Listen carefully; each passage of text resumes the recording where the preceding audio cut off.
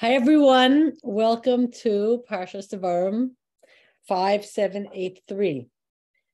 It is also the second day of Av, and we are going to learn from both of these Inyanei Dioma, the Parsha and the time period that we're in. We're going to combine ideas.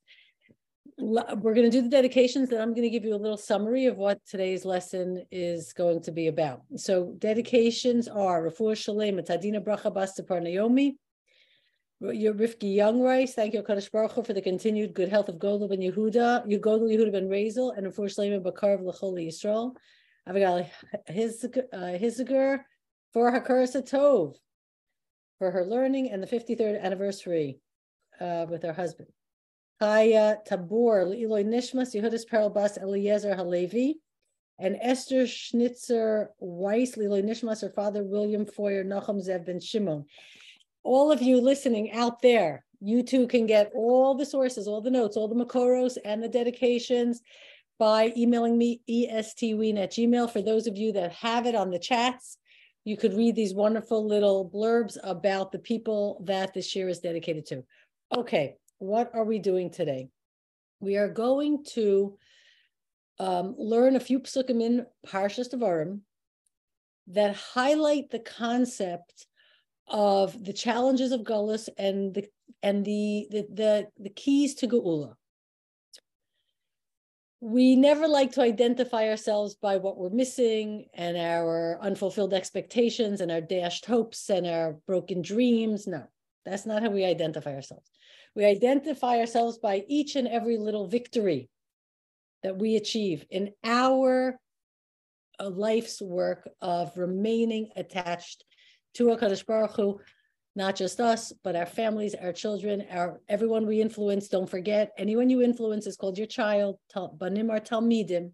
The more a person is a Talmid, the more they're considered a child.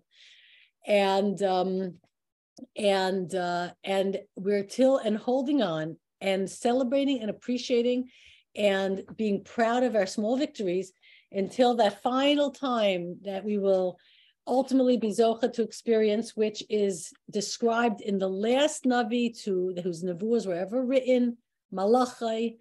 The Chagai Zechai Malachi were the last. Malachi is the last. The last three psukim, which is the last page of our notes.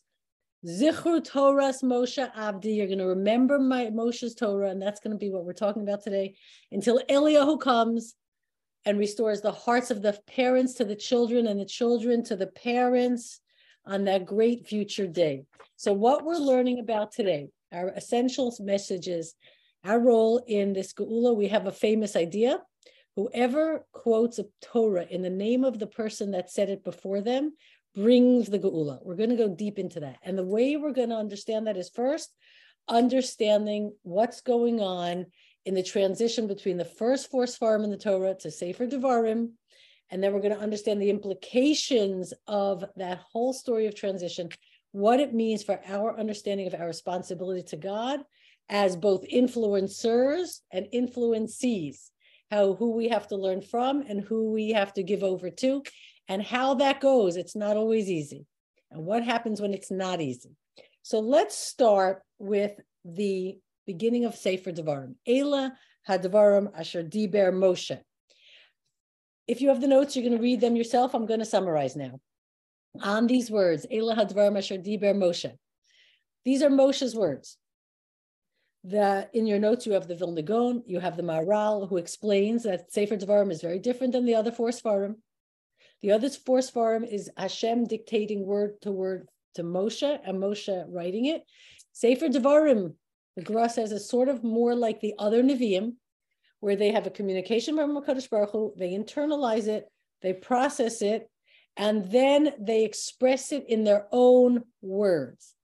The fact that the last Navi to ever give Nevuah, Malachi, that we just read, which says in the third pasuk to the end of all of the Nevi'im, right? Zichru Torah's Moshe means that HaKadosh Baruch Hu verifies and trusts that every word that came out of Moshe's mouth, the entire Sefer Devarim, okay, that they are legitimate, they are perfectly in sync with Hashem's ideas, It's as if Moshe is speaking for God. Nothing is lost in the translation. Moshe has the right and is considered the ultimate receiver who internalized everything correctly and is transmitting it precisely. So the Torah, Hashem has no fear calling the Torah, Torah's Moshe, even though the 8th Ikar of the Rambam says that every word of our Torah is from Hashem. So what we're saying is, yes, every word is from Hashem because Moshe conveyed precisely Hashem's words. And he was so precise that Hashem said, Moshe, I'm going to call the Torah in your name. And no one's going to think that you invented any part of it. Even the words you said yourself are precisely my message. Now, what we're learning here is that, and the Maharal explains this, again in your notes, that there's always a transition from the giver to the receiver. It happens between Hashem and Moshe, from one generation to the next, and from parents to children, and from teachers to students. There is always going to be transition between the giver and the receiver. The goal is that the receiver, is receiving without distorting it with their own agendas or with their own need to conform with the trends or to justify something. There's no personal preferences interfering. It's a loyal transmission from the giver to the receiver. So now, that being the case, that even though it says these are Moshe's words, they're not Moshe saying whatever he wants to say. They're Hashem's words, perfectly conveyed through Moshe. Now let's go back a little bit and look at the background story of, how this transition happened. When did Hashem say, okay, Moshe, I'm done speaking. Now you can take everything you've learned and, use it, convey to them what you want to say before you die. Give them inspiration, give them encouragement, give them warnings, tell them how to hold on till the end, till, like Malachi says, Zichru Torah's Moshe Avdi, until Eliyahu comes, before that great Yom HaGadol VaNorah, that awesome day. Okay, that great day called Yom Hadin, which we'll explain shortly. How did it happen? When did Hashem say, I'm done, Moshe, you start? So let's go back. The story begins in Bamidbar, Parak 27. It starts when Moshe says to Hashem, I know I'm about to die. And could you please pick a ruler to lead Am Yisrael? And he refers to this rule, he refers to Hashem in as Elokei Haruchot, God of the spirits, of the Ruach. And Rashi tells us there that Moshe was saying, HaKadosh Baruch Hu, what motivates, what moves, like the wind, like the Ruach, like the spirit. The different things that motivate and move each person. Their minds are different, their sensibilities are different, their ability to process is different, the things they can process are different. Not everyone's a mathematician or a musician, right? Everybody has a different Ruach, a different motivational force in them, seeks different things, is attracted to different ideas, all true, all Torah ideas, but some people love gematrias, and some people like history, and some people like diktuk, and some people like Kabbalah, it's whatever. Pick someone who can understand each and every person. And that was Moshe's request. He knew he's going to die. So this is still not yet discussing any transition between Hashem saying, I'm done, your turn. That doesn't happen yet. But look in Bamidbar 28 too. Look what Hashem counter requests from Moshe. He says, wait, Moshe.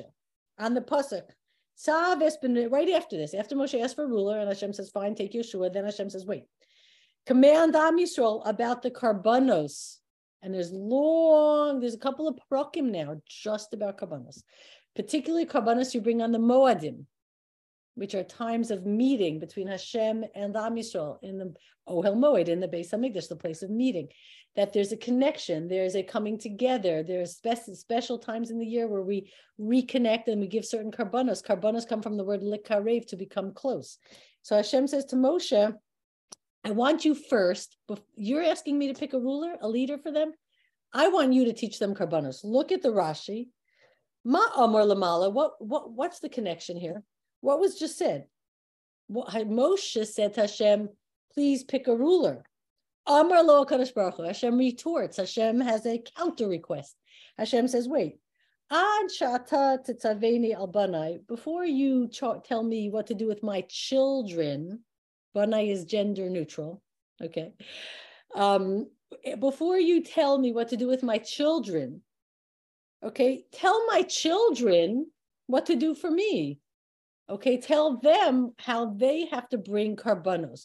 Before you command me regarding my responsibility, my children, I should pick them somebody who understands them. You tell them what they need to do with regards to me. So what's going on here? This is the narrative. This is the story that directly precedes Hashem saying, after you teach them all the karbanos, I'm done, and now you can start teaching. You can start talking. Look in, and we're going to go back in a second, just by Midbar 31, after Moshe completes about 2 parakim of teaching about the karbanos, okay? Then it says, by Yomer Moshe b'nei Yisrael, this is a summary, Kachol asher tzivah Hashem, as Moshe told b'nei Yisrael, everything Hashem had commanded him. Look at the Rashi, Lefisha Adkan, until here, until the end of Karbanos, Devarim shel Makom. That's Hashem's. That's the end of Hashem speaking. Uparshas Nedarim, what starts the next parsha about vows, Matchila mitacheles b'diburo shel Moshe. This is the beginning of Moshe speaking on his own, conveying. Now, so it really doesn't start in Devarim. It actually starts here in the end of Parshas Pinchas. But let's go back. So why is Karbanos the last sort of set of mitzvahs that Hashem gives Moshe to tell Bnei Yisrael in response to Moshe saying, Hashem, please pick a good ruler for them? That is where that is the last sort of communication, direct communication that Hashem is going to give Moshe that becomes Torah. From here on in, Moshe's communicating the mitzvahs his way, and then when you say for Devarim, his exhortations, his musar, his inspiration, his encouragement. Why does it shift by Karbanos? And what is a whole conversation, this request and this counter request? And we're getting into the idea that Moshe is asking for a leader, someone to influence the people and understand the people. But Hashem says a leader can only work with people who want to be led. A leader can only influence people in their connection to Kadosh Baruch Hu if the people themselves open up a channel for connection, that they come to the Beis Hamikdash and they bring karbanos, which today we know is tefillah, that they want to have a divine influence or a hashpa'ah or a shefa or a flow that fills their mind and helps them see the world correctly. They come to this place which is kadosh, mufrash, very separate. It's a place that you can access more easily, the hashpah, the flow, because you open yourselves up more easily there. But until someone is willing to be connected, what can a leader do? So before you tell me to pick the perfect leader who has all this understanding and all of this emotional intelligence, along with all of the Torah that they got from Moshe himself, talk to the people. You can't reach someone who doesn't want to be reached. If someone doesn't come to the Beis Hamikdash and they don't bring a carbon, or they don't have any sort of prayer, even a basic prayer like, God, help me want to have a connection, or God, help me seek you, help me find you. The ultimate, by the way, on top of all our chinuch, my grandfather always, Rav Schwab always said this. Somebody who sent me an email that, I mentioned my grandfather, assuming everybody knows who I'm talking about, but for those of you who are listening, more recently, Rav Shimon Schwab. So I'll remember to say that. So he always said, on top of the Torah you learn, on top of all the mitzvahs you do, the greatest compliment you can give a person, the greatest achievement is that a person should be a mevakesh Hashem. They're seeking God. And by the way, that comes in all sorts of forms and colors and shapes, because sometimes it's from the lowest place of utmost misery that seeking of HaKadosh Baruch Hu is really, really is sort of generates itself. And you never know who's seeking in their heart. People in the most pain, generally angry, frustrated, they're often, they want to seek, but they're wounded, and they're all of their self-inflicted, self-destructive behaviors is some sort of reaction to seeking and not finding, or being scared not to find. But in the end, in every person, there's generally a place of seeking, which is why most people in the world are salvageable. in their heart of hearts, and only God knows the level of their seeking God and the pain that drove them there and that they're unfortunately contending with. But in any case, if a person really is cutting themselves off, and sometimes it's certain phases in our life where people do that, there's hard to reach them. So Hashem is saying what's more important than the best leader is more important is that people should have a place constantly available, an avenue to seek, to reconnect. That's what you have to ensure first. So now let's talk about that. Let's take it to the next level. Who's responsible for other people seeking God? And the sad truth is that that no one can be fully responsible for someone else seeking God.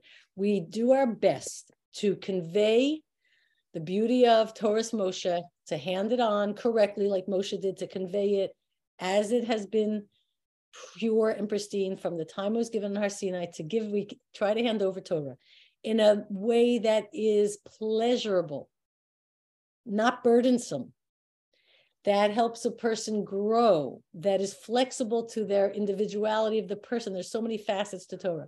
We make our environment, and for whoever finds themselves in our environment, safe and pleasant and happy and intelligent and wise and supportive. And above all of that, we make our environment, we make our home, we make our personality, we make our makom that we carry with us all the time, like we're turtles in a shell, we carry our makom with us. We make it a place where our priorities are crystal clear.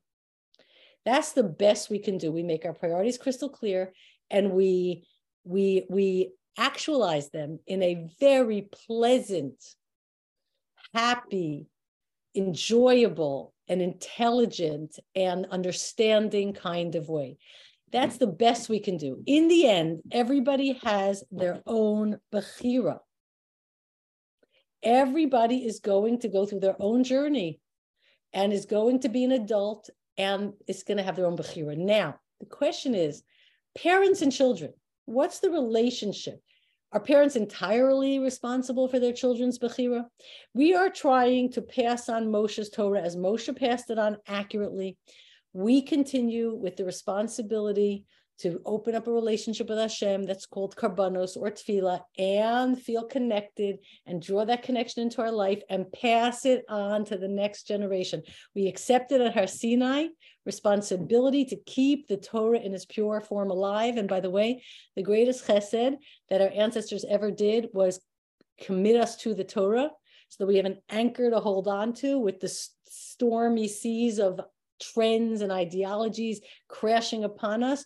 We're holding on to the Eitz HaChaim, the tree of life, and we're committed to it, and we're trying to pass it on, and it's not ours to distort. We're just saying what we heard from whoever was before us, who was before us, all the way back to Moshe, who heard it from Hashem and presented it accurately. So now, what happens? What responsibility do parents have to children, okay, to pass it on? Well, for sure, passing it on, they have 100% responsibility. But the child receiving it, everybody has bechira. Everybody has their own choices. So let's look at the concept of children and parents and passing on the Torah from generation to generation. So we're going to get to the idea of why saying something in the name of the person you learned it from is part of the geula, facilitates the geula. So look what it is. First of all, we all know Pirkei Avos says that every human being is precious because they are created in Tzelem Elokim. But above that, Am Yisrael, who accepted the Torah, and I didn't put this in the notes, accepted to be Talmidim, to be influenced by and commit to the directions, the way of life, the mitzvahs, and the ideas in the Torah. We have chosen another level beyond Tzelem Elokim. It's called Banim. Obviously, we're not biological children. Obviously, Hashem created all people. So Banim here, Rashi tells us, in other places, Talmidim, to the extent that you are influenced by a teacher, you are called their child. Okay, so Am Yisrael, who agreed to be influenced, except the Torah, is called Banim. So first of all, rule number one, truth number one, everybody in Am Yisrael, our grandparents did this for us, is already in the category or meant to be in the category of a child, meaning responsible to learn and uphold Torah. Of course, not everybody has that privilege, but for anybody, there is no person in Yisrael, and there's no person who everyone's allowed to join Am Yisrael. We don't discriminate. To become a Talmid, to learn, is to become a child. Now, here, what is the responsibility of Am Yisrael? You have everybody from age, bar and bas mitzvah age, 12 and 13 to 100. We're all banim lamakom. Everybody together, parents and children who are biological offspring of parents are no different than their parents in being banim lamakom. The playing field is totally level. A parent has no status different than their child, and a child has no status different than their parent in being banim lamakom. So look in Devarim, and in Devarim, Perek 19, we're going to get there. But look at this halacha. The halacha is ish imo v'aviv tiro, your mother and your father, you must have yira, or, and we're going to see Rashi explains what that is, what that means in terms of how you have to treat them. Ve'es shabsosai tishmoru, and you have to keep my shabbosos. Why are these near each other? Look what Rashi says. Even though I'm telling you that you have to have awe of your parents, what if your parent tells you to violate the Shabbos? No, do not listen to them. In other words, the playing field is level. There are many responsibilities a child has to a parent. Look in the English, right? What are they? What is Mora? What is Ima, es Imova Aviv Tira'u? What's Yira? What's Mora? Look, you cannot sit in your father's seat, nor speak instead of your father. If he's about to answer, then you can't answer, okay? You cannot contradict your father's words. What is kavod? Give them food and drink, give them clothing and shoes, lead them in and out of the room if they are sick. I mean, there's a lot of clear laws. Obviously, we're not oversimplifying everything. There's different situations, but there are clear laws of kibbud avim, okay? Nevertheless, and one second, why are there those laws? Because the parent has a certain status that the child must cater to, the status of the parent. However, if the parent who's a child of Hashem tells the child who's a child of Hashem, so now you have like two brothers, two siblings, and one says desecrate the Shabbos, of course not. Nobody has any status greater than anyone else when it comes to having some sort of right to dictate that someone else violate the Torah, okay? What are we talking about? Why? Because in the end, as we said, the playing field is level. We're all Hashem's children. We're all equally responsible to uphold the Torah. And if somebody says, if you love me, desecrate the Torah, or if you ever want to see me again, desecrate the Torah. And again, here we're being very general, okay? There's so many halachas that obviously have to be learned. There's halachas, just to digress for a second, if somebody's a chola, sick, of course, there are certain times you can desecrate mitzvahs for them. But we're talking about a situation, right, where a person says, it's not my truth, and I insist that you accept it and that you cooperate with it and do things the way I want them done, because, I'm the parent or I'm the child, and I'm scaring you that you'll never see me again.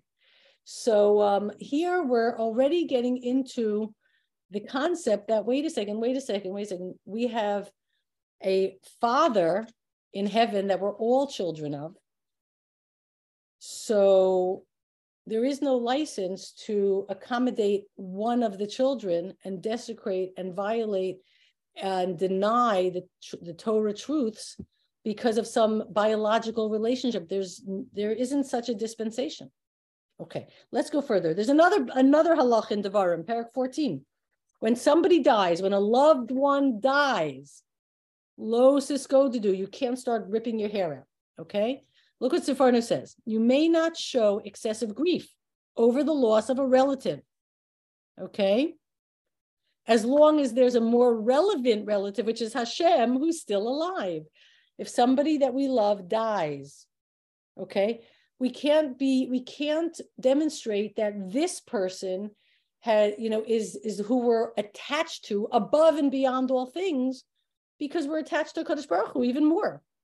That's why Hashem reminds us in this context that we are his children. In other words, whatever relative we may mourn, okay, still we have a father who is alive and well.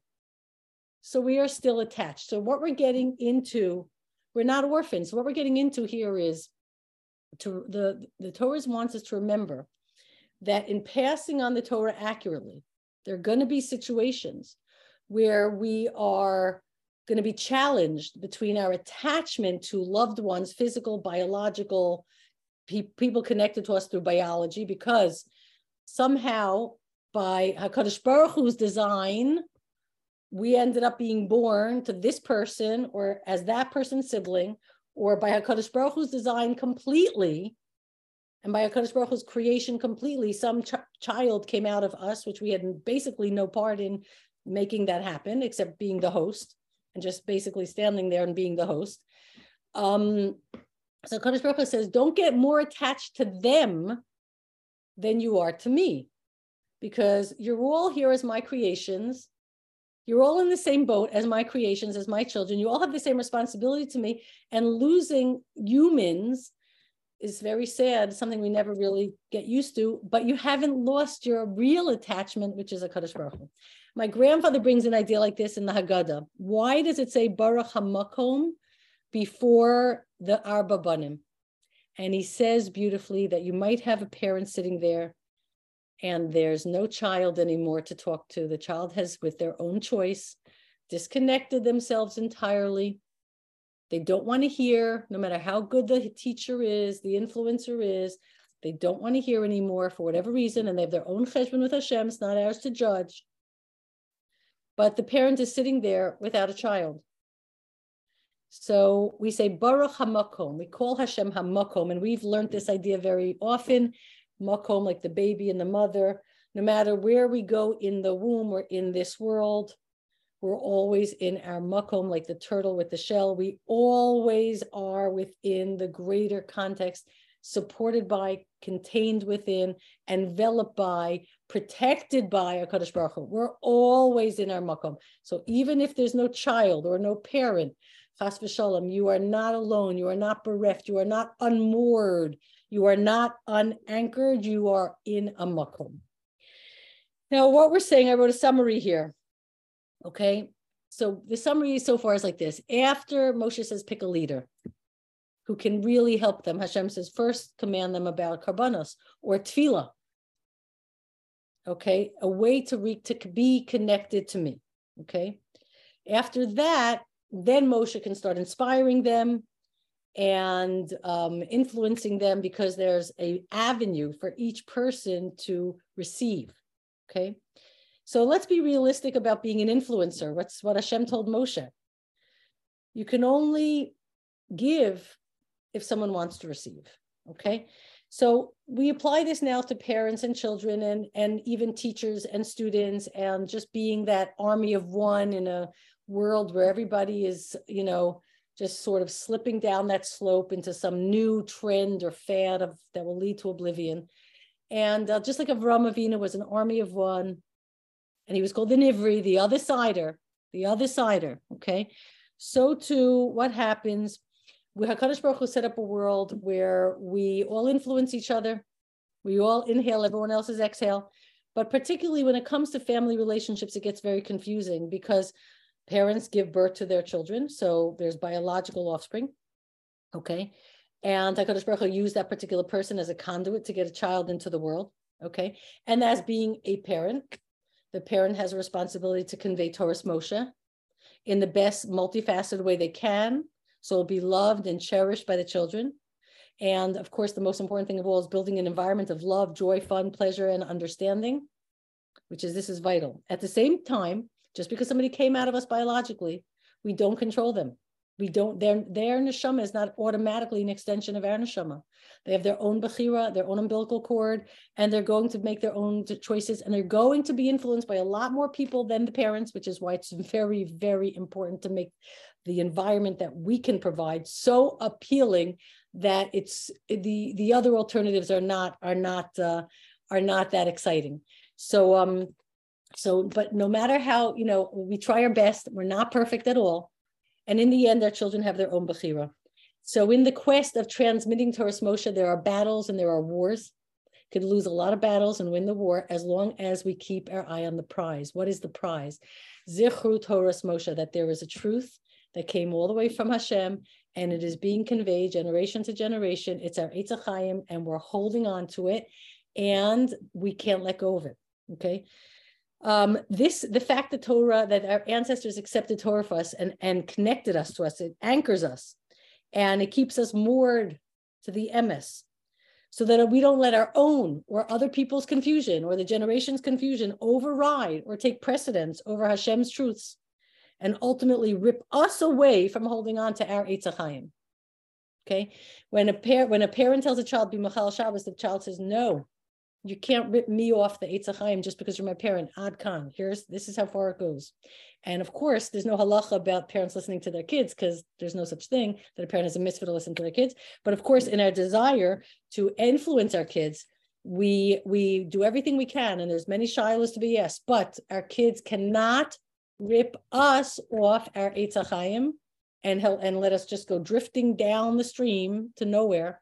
Okay, because we're all the same. The playing field's level. They don't have some greater status than anyone else, and therefore nobody is allowed to rip us off the Eitz HaChaim that we're holding on to, and making it clear that there is only one Eitz HaChaim and we are holding on to it under all circumstances, no matter what happens, allows us to be very firm and have our priorities very clear and still be compassionate and understanding, but not, of course, violate halacha or create a trend or contribute to a trend that's ripping other people off the Eitz HaChaim. Okay, so now we're going to take this to the next level. How do we hold on to the Eitz HaChaim without and not let anyone rip us off, no matter who it is? By the way, I asked my grandfather, neshamas are not related to each other. We all come down with their own umbilical cord. Just because someone's a biological child, they don't have more of a demand or a right to dictate our relationship with the Kadosh Baruch Hu. Not a parent, not a child. We all have to hold on to ourselves, like Malachi says, till that great day. Now, how do we hold on to the Eitz HaChaim? One of the ways is called Omer Davar B'Shem Omro. You say something in the name of the person that you heard it from. Let's talk about this. It's a very famous idea. Why? And this idea comes up by Purim. We started by Purim. Purim is the beginning of the portal, the gateway, ultimately to the long gullus. And believe it or not, before this, you didn't say stuff b'shem amro. There was no such principle. Let's understand that, and let's read a very interesting pasuk in Shmuel. And this is a perfect opportunity to see how Tanakh, Chumash, and Navi can never be taken on face value. You must have Torah Shebal Peh to guide us through how to read Torah Shebechsav, okay, which is Navi also. So when do we say something b'shem amro? When do we not say it? And what's the distinction? So obviously it's pretty clear. You say something in someone's name, that connects you all the way back. I heard from Moshe Feinstein, who heard from his Rebbe, right, all the way back to Har Sinai. And in the Gemara, you'll see, because it's way after Purim, this one's Amar Rabbi Chanina, Amar Rabbi Lazar, Amar, and there could be a long list of people quoting the person they heard it from. But before Purim, no. Why? So here's a story about David Melech, just as an opportunity to see how we learn Torah. It's in Shmuel Bey's Perek Chaf Gimel, Psukim 15-16. David says, I'm so thirsty, I have a craving. Who can get me water to drink from the cistern in Beis Lechem that's in the gate? So 3 warriors got through the camp of the Plishtim, and they drew water from the well that's by the gate in Beis Lechem, and they brought it to David. Now listen to this. But he refused to drink it, and he poured it on the ground to God. What is this? So Gemara says something. You could learn the Gemara yourself. The Gemara essentially says, this is just telling you in sort of like code language, an analogy, in story form, there's a much deeper. David had a halachic question. It had to do with the Plishtim and damages and saving Jews and Plishtim, a whole story. He wanted Mayim. He wanted Mayim Chayim. He wanted Torah. He wanted a Psak Halacha. So he said to his people, who can go to the Sanhedrin, the Beis Din, in Beis Lechem, and work out this halachic shaila and fight it out with all the back and forth and come back with a psak. And 3 people did, and they came back with a psak halacha, and David said, I'm not going to drink it, meaning I'm not going to say this halacha in your name. I'm going to pour it out for Hashem on the ground. I'm going to give this halacha to God. What's happening here? So this is, I'm going to say B'Shem Amro, but Heshi, the secret weapon, explains it. Of course, based on Sfarim, it's like this.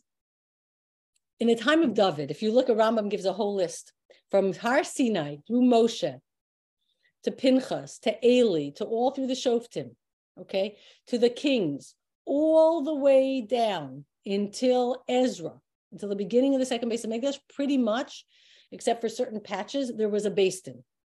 If a person came to the Beis Din with a shaila and said, what's the halacha? And then everybody said their point of view. And let's say one person said a point of view and the Beis Din said that, yeah, that's the strongest argument. And they vote and they say, okay, the halacha is like this. And it's because this person's argument is the one we're going with. Okay. So in a way, that person contributed the psak halacha. However, once Beis Din decides on a halacha, and we don't have Beis Din today, one of the great things we really are mourning.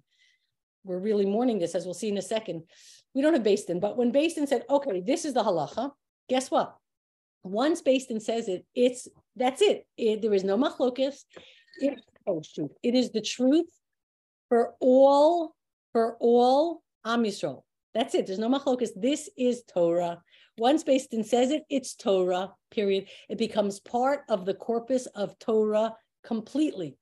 So not when you say it in someone's name, that's less of an achievement than saying your Torah became part of the corpus of the entire Torah, of Torah Shebal Peh.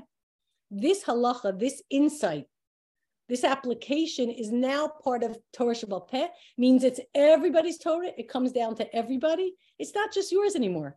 You've added something to the entire corpus of Torah.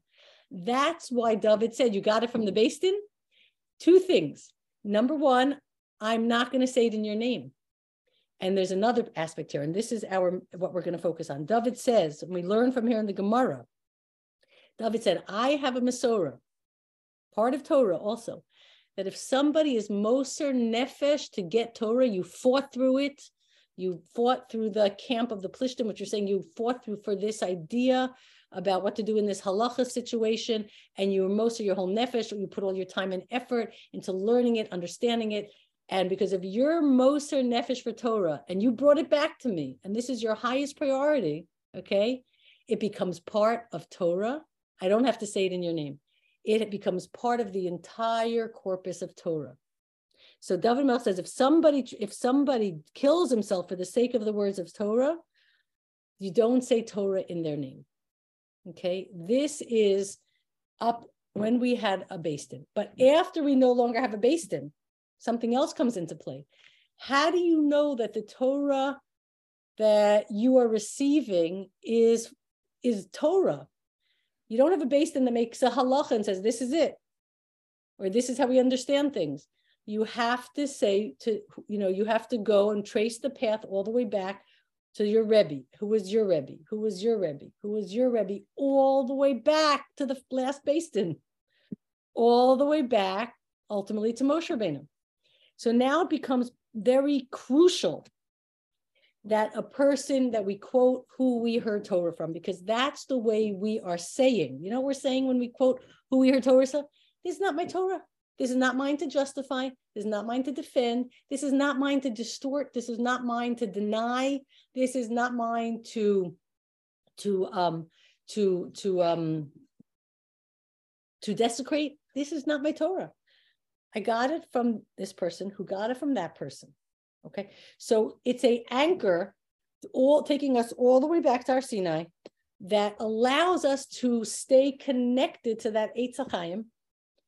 And despite, as we said, all the ravages of what's going on in society, it allows us to stay connected, and it gives us the confidence that we are passing on Torah's Moshe, as has been the last instructions of the last Navi, Zechut Torah Moshe, and we're not letting anybody or confusion, as we said, pull us off of that. We're staying connected. Now, this is very important just to mention something, and then hopefully we're going to wrap it up and take questions. Very important. When it says, I heard from this person and I heard from that person, let's not oversimplify it. It doesn't mean I read a sefer and somebody said something.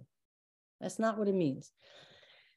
What it means is that when you have a Rebbe, when you have a mahalach, a way of understanding the Torah and understanding, there's so much of Torah to understand, okay? What a Rebbe gives you is not just information of what a pasuk means or what the Rebbe gives you is an approach to life, how to distill all of those ideas into a coherent, user-friendly, stable, solid approach to life that keeps you holding on to the Eitz HaChaim. Because what happens, particularly today with the internet, everybody can get out there and say whatever they want, even me, okay? Everybody can say whatever they want. People can write any book they want. People can quote anyone they want. Tons of stuff is taken out of context. It's oversimplified. It doesn't mean something in, one little, it's not all one size fits all. So you need a mahalach on life. I'll give you an example. You can hear somebody quote, Hashem says that if you give meiser, you're going to get rich. It's one of the ways you test Hashem. Guess what? And by the way, there's a great site called Miodea. You can always check things on Miodea. I just looked that up. Yes, it's true, except there's 17 conditions that can get in the way of HaKadosh Baruch Hu giving you ashirus, wealth. So even if a person gives meiser, if any one of those 17 conditions exist, okay, like they made money dishonestly, no, they're not going to get rich. There's 17 variables. It's not so simple. If somebody says, have Amunah and Hashem will provide for you, it's not so simple. I asked you to go back and listen to Amunifestations. Scroll back about 15, 20 classes. It's not so simple. You sit back and have Amunah, Hashem gives you everything. It's not a 2 + 2 silly little equation. It doesn't work like that. There's so many variables. There's so many layers, okay? In fact, the Gemara itself said many tried. It didn't work. So you have to have a mahalach on life, okay?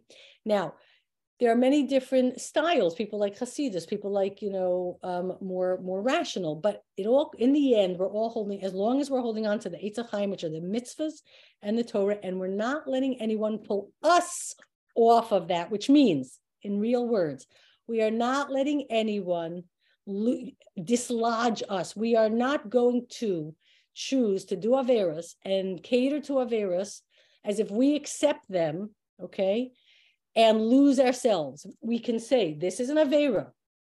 I don't accept it. You have your journey. You're going through stuff, okay? But this is, but Torah is Torah. And this, what you're going through is not in sync with Torah. That's between you and Hashem. But I will never say it's in sync with Torah. And I will never facilitate and your ultimate disconnection from HaKadosh Baruch Hu. Now, can a person be ultimately disconnected? Most people, no.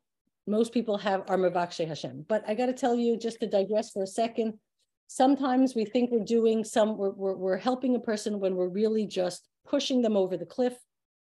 In other words, and even halachically, we have to be very careful. I just unfortunately heard a story of a child that wanted her mother to accept her decision to cut her body parts off.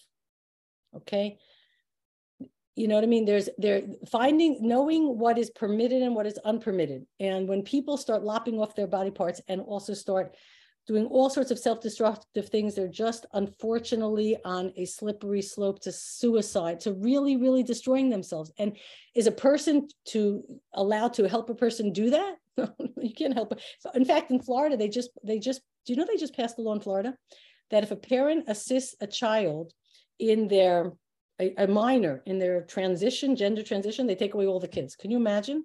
Because that parent is facilitating the child to do so much self-destructive stuff. So there is a balance between knowing halacha, what the lines we can cross and we can't, and not participating, not with our own two hands, ripping people off in ways that make it so hard for them to reconnect to Torah. And we have but at the same time, being super clear about what our priorities are. And of course, this is very general, very compassionate for people that are suffering tremendously, but be very careful, about giving precedence to some biological relationship that Hashem created, and allowing that to desecrate or to really to damage not only our own but other people's capacity to stay connected to HaKadosh Baruch Hu. Now, here is another pasuk from Devarim, which is we're going to wrap up with. Lo takiru panim b'mishpat. A judge cannot a judge cannot be partial to one person in judgment. And then it says, Lo taguru mipnei ish. Do not be afraid of any person. Somebody says, you better paskin like me, or I'll kill you, or I'll bribe you, or I'll cause all your kids to lose their jobs. Do not be afraid of other people. Okay? Ki mishpat le'elokimhu, because the mishpat is for Hashem. This idea, mishpat le'elokim. The word Elokim. Okay, we're going to talk about what's called midas hadin. The word Elokim is the same gematria as hateva, nature. We always associate Elokim with midas hadin, which we simplistically think, and this is not the case. Hashem is scrutinizing us, and midas hadin, I'm going to punish you because you violated this or that. That's not din. Let's get sophisticated. Elokim is the creator of teva. Okay, teva is din. 2 + 2 is 4. Nature is din. 2 + 2 is 4. Let's say somebody says to us, I want you to accept the fact that for me, 2 + 2 is 3.9999. I have my own truth.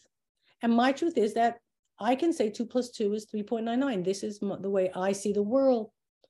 Are you allowed to help that person build a building or a bridge using the equation that 2 + 2 is 3.999?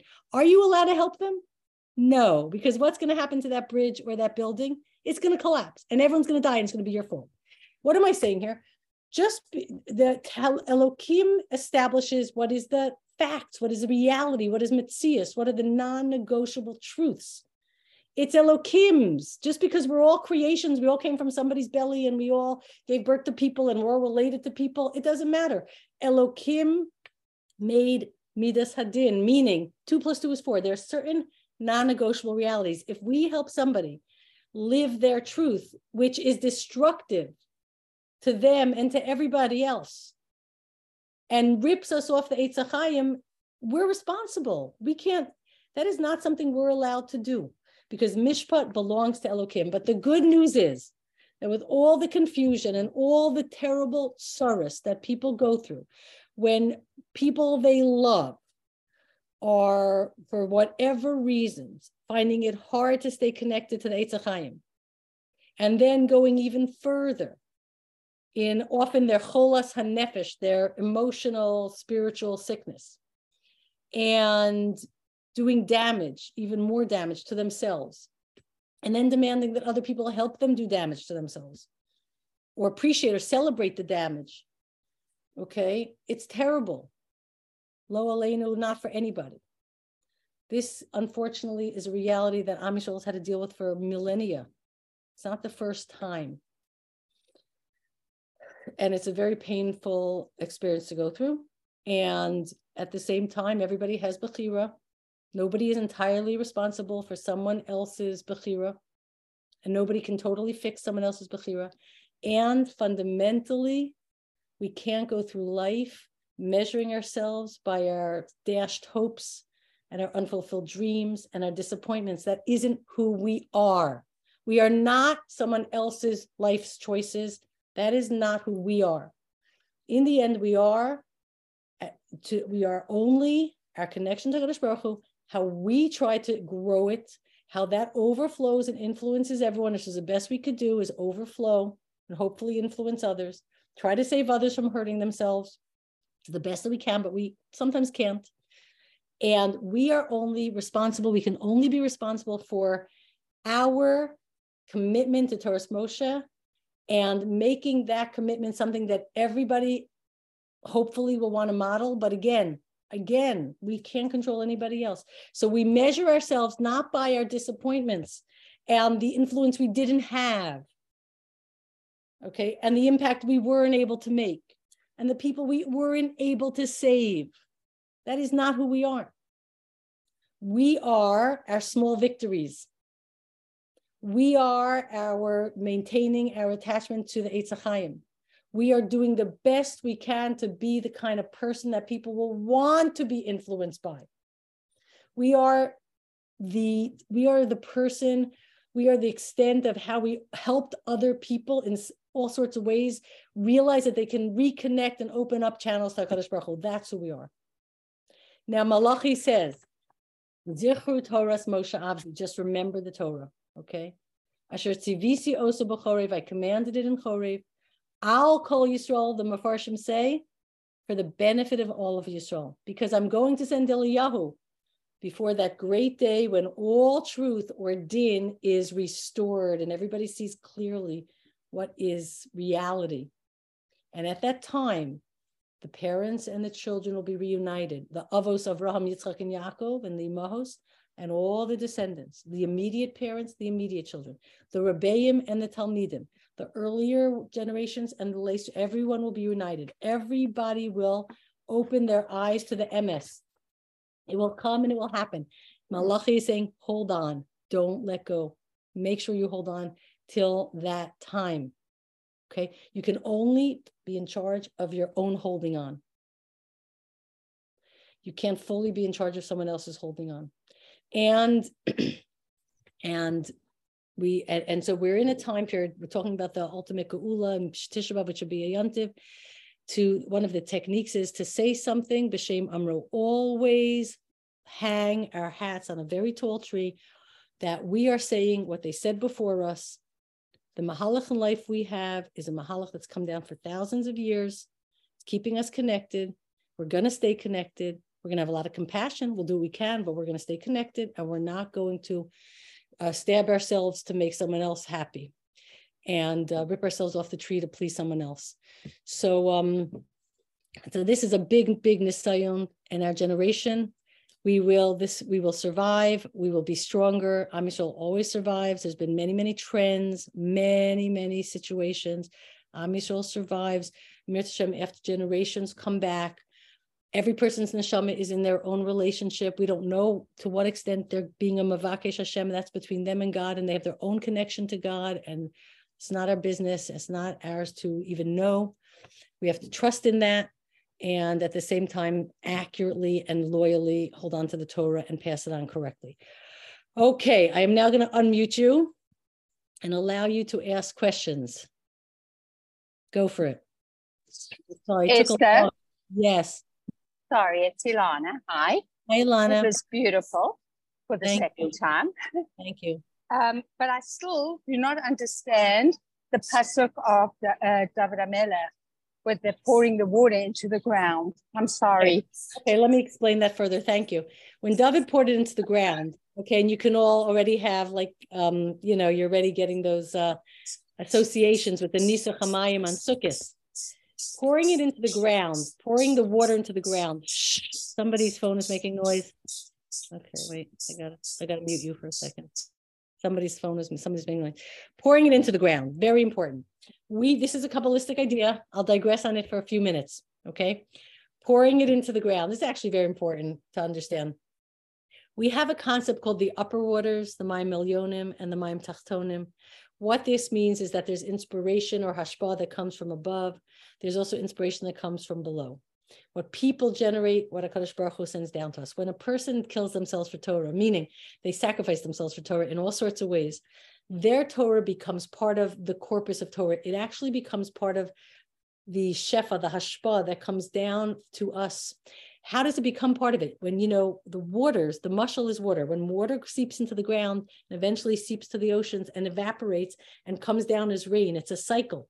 And by the way, tefillah, which is in the place of karbanos, is also a cycle, meaning your Torah has now entered into the realm of the Torah generated from down here, from your hard work.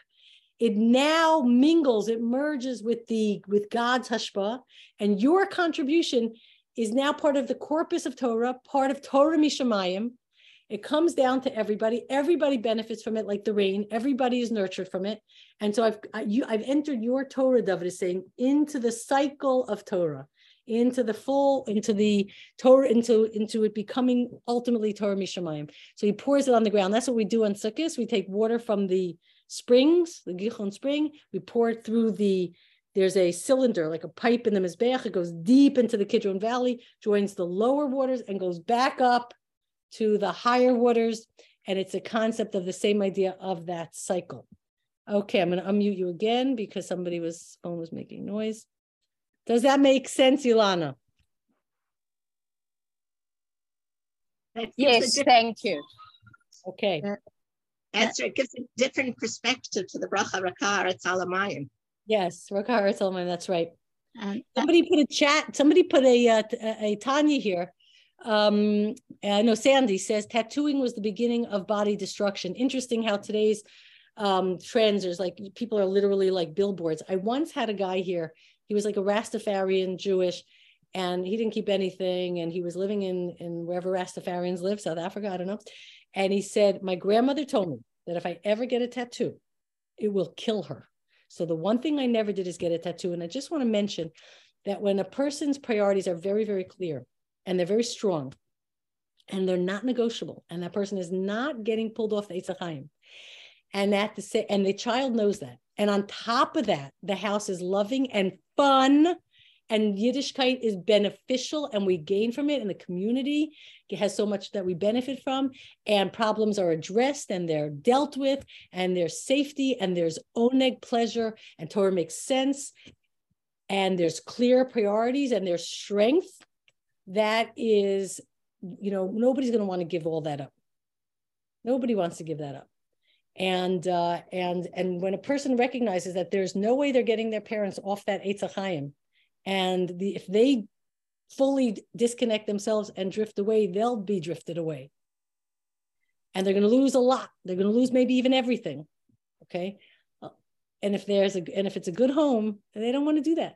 They don't want to do that. So what happens if it's not the perfect home and there's lots of service and lots of issues, and the kid might not feel safe in the home and might want to drift away? And they don't care about the parents' priorities. You can't really, like we said, we can't control other people, but the only thing we could do is repair our environment so that it becomes a place that people want to be and want to be connected to. In the end, Torah has to be something we enjoy. It has to be Derachecha Darchei Noam. It has to be oneg. It's got to be pleasurable. And to keep it pleasurable, we sometimes have to lose a bunch of battles, as long as we keep our eye on the prize, which is the war, okay? Winning the war. So what do you mean by making it pleasurable and keeping the eye on the ball? Okay, I'll give you an example. A person has a dream of their perfect Shabbos table with Semiros and Divrei Torah and all of that, okay? But they have a Shabbos table and it's still Shabbos and everybody's sitting around the table, but there's no Semiros and there's no Divrei Torah and everybody's screaming, but they're having fun, okay? And they're arguing about Trump, I don't know, okay? and they're rowdy, but it's not that pristine, but it's Shabbos and everybody's there. That's enough. It's good enough. It should be happy. It should be a place everyone wants to be. It's still a Shabbos table that's beautiful and bekavadik, and they're still sitting around the Shabbos table. We have to keep our eye on the prize. Okay. So how do you do tochacha? How do you do tochacha? It's very, very good. We didn't talk about tochacha. We talked about maintaining your priorities and making it happy so people don't want to leave. That is the best way. Tochacha is very tricky. Moshe Rabbeinu, taking a page out of the book of Yaakov, never gave tochacha till he was about to die. Tochacha generally doesn't work well. You cannot give tochacha unless the person receiving it loves you and trusts you and wants to hear it, which is basically never. And at least even if they love you and trust you, hardly do they want to hear it. But we don't see Yitzchak giving tochacha. It's not tochacha as much as building a place that people want to be in. Mm-hmm. And that we can do. And again, like I said, there's a lot of little battles.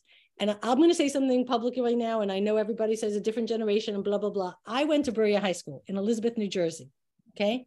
And I was pretty much one of 2 or 3 Shomer Shabbos people in my class, okay? And my parents were the priorities were very clear why they lived in Elizabeth.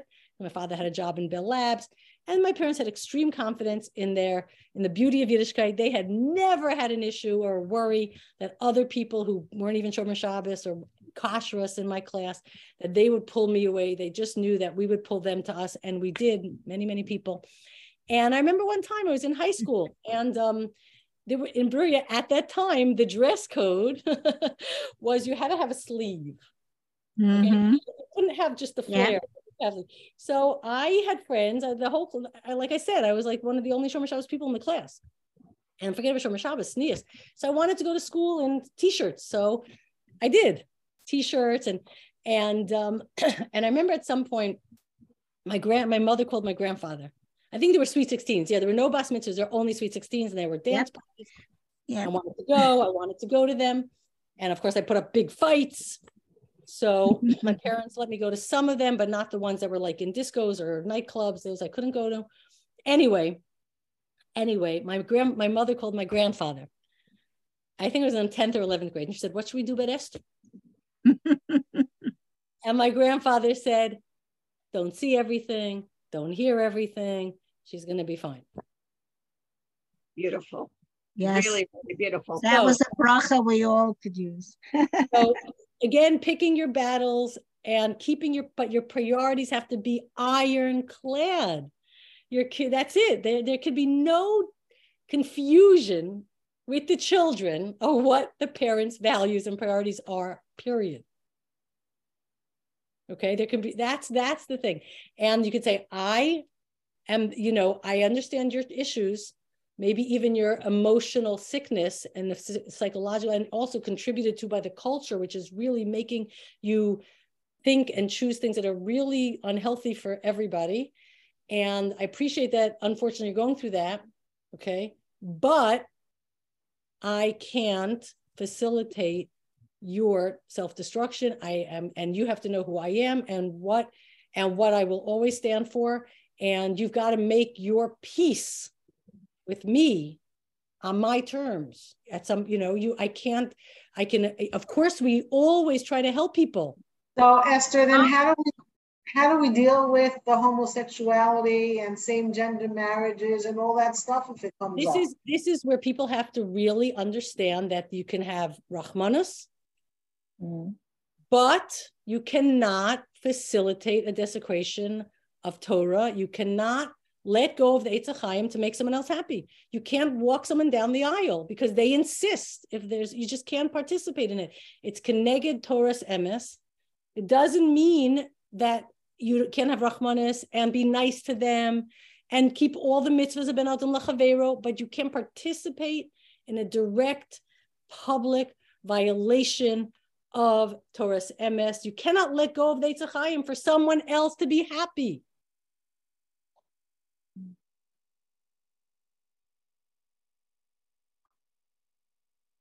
That's a very strong statement, but I think it's you can also daven that shouldn't happen to you, like we did when when a family member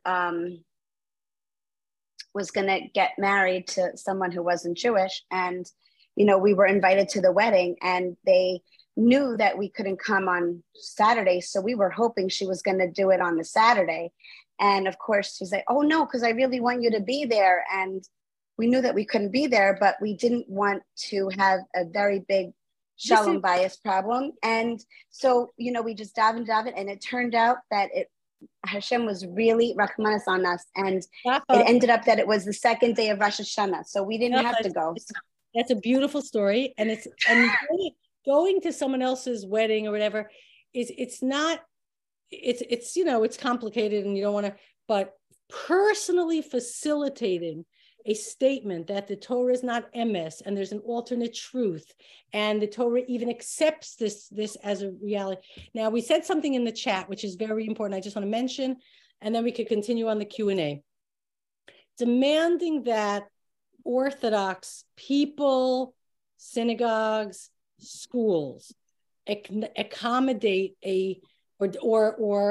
or accept a violation of the Torah and say it's acceptable. Okay, what we're doing is we're saying we're basically sabotaging that person or that school or that shul from being Orthodox. In other words, if you have an Orthodox school and sitting in the class is a child who has two fathers, and that, as the Torah says, it's usher, and and that a marriage is between a man and a woman, and you're trying to teach that the Torah is emes, and then there are people that you accept that that's also their emes. You can't teach Torah.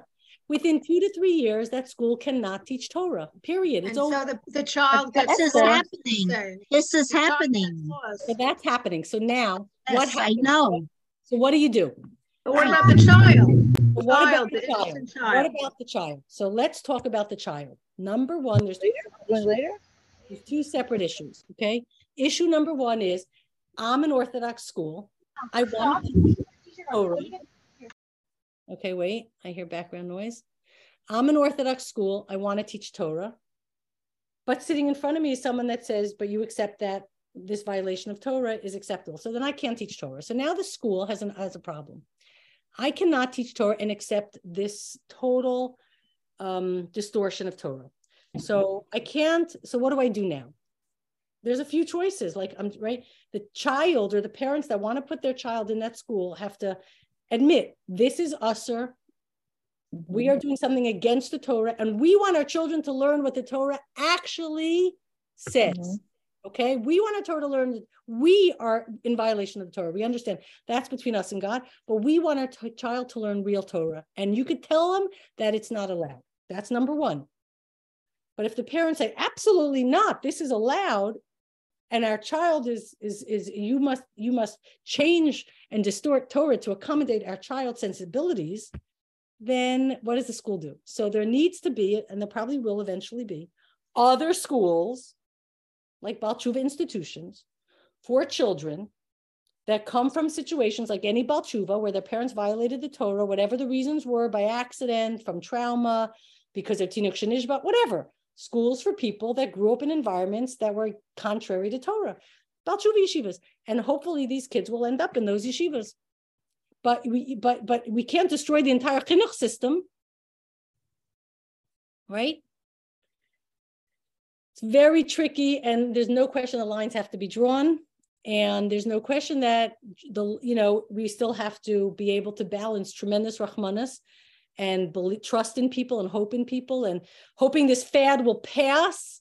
And this. So then, really, the only power we have is to pray. No, it's not the only power. No. The power is to be very, very strong in our priorities and tell people to be part of our school and our yeshivas and our communities. You have to acknowledge that our ancient Torah is Torah's emes, Torah's Moshe has handed down. You can say, I believe the Torah's emes. I can't do this right now, but I want you to teach Torah's emes, even if it means saying that what I'm doing is wrong. That's okay. And hopefully, this horrible curse will pass. This fad will die out.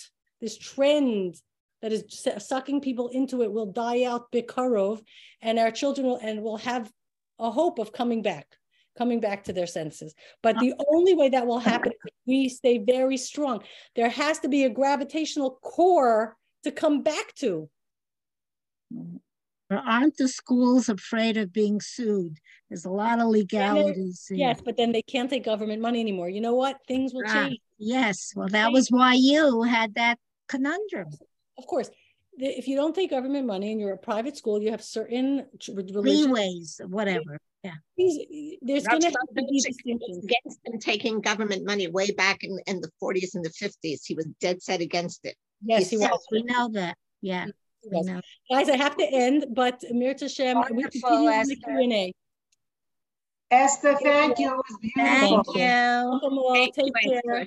Have a good Are job. you going to do this time again? Thank you. Thank you. Shabbat shalom. Are we going to have a share next week, Esther? Yes, for next week. What day? I don't know. It'll be on the chats. Okay, because I build my week around you, and I All can't right. do it. I'll let you know soon. Take care, everyone. I got to end the meeting. Take good Shabbos. Okay, bye. Good Shabbos.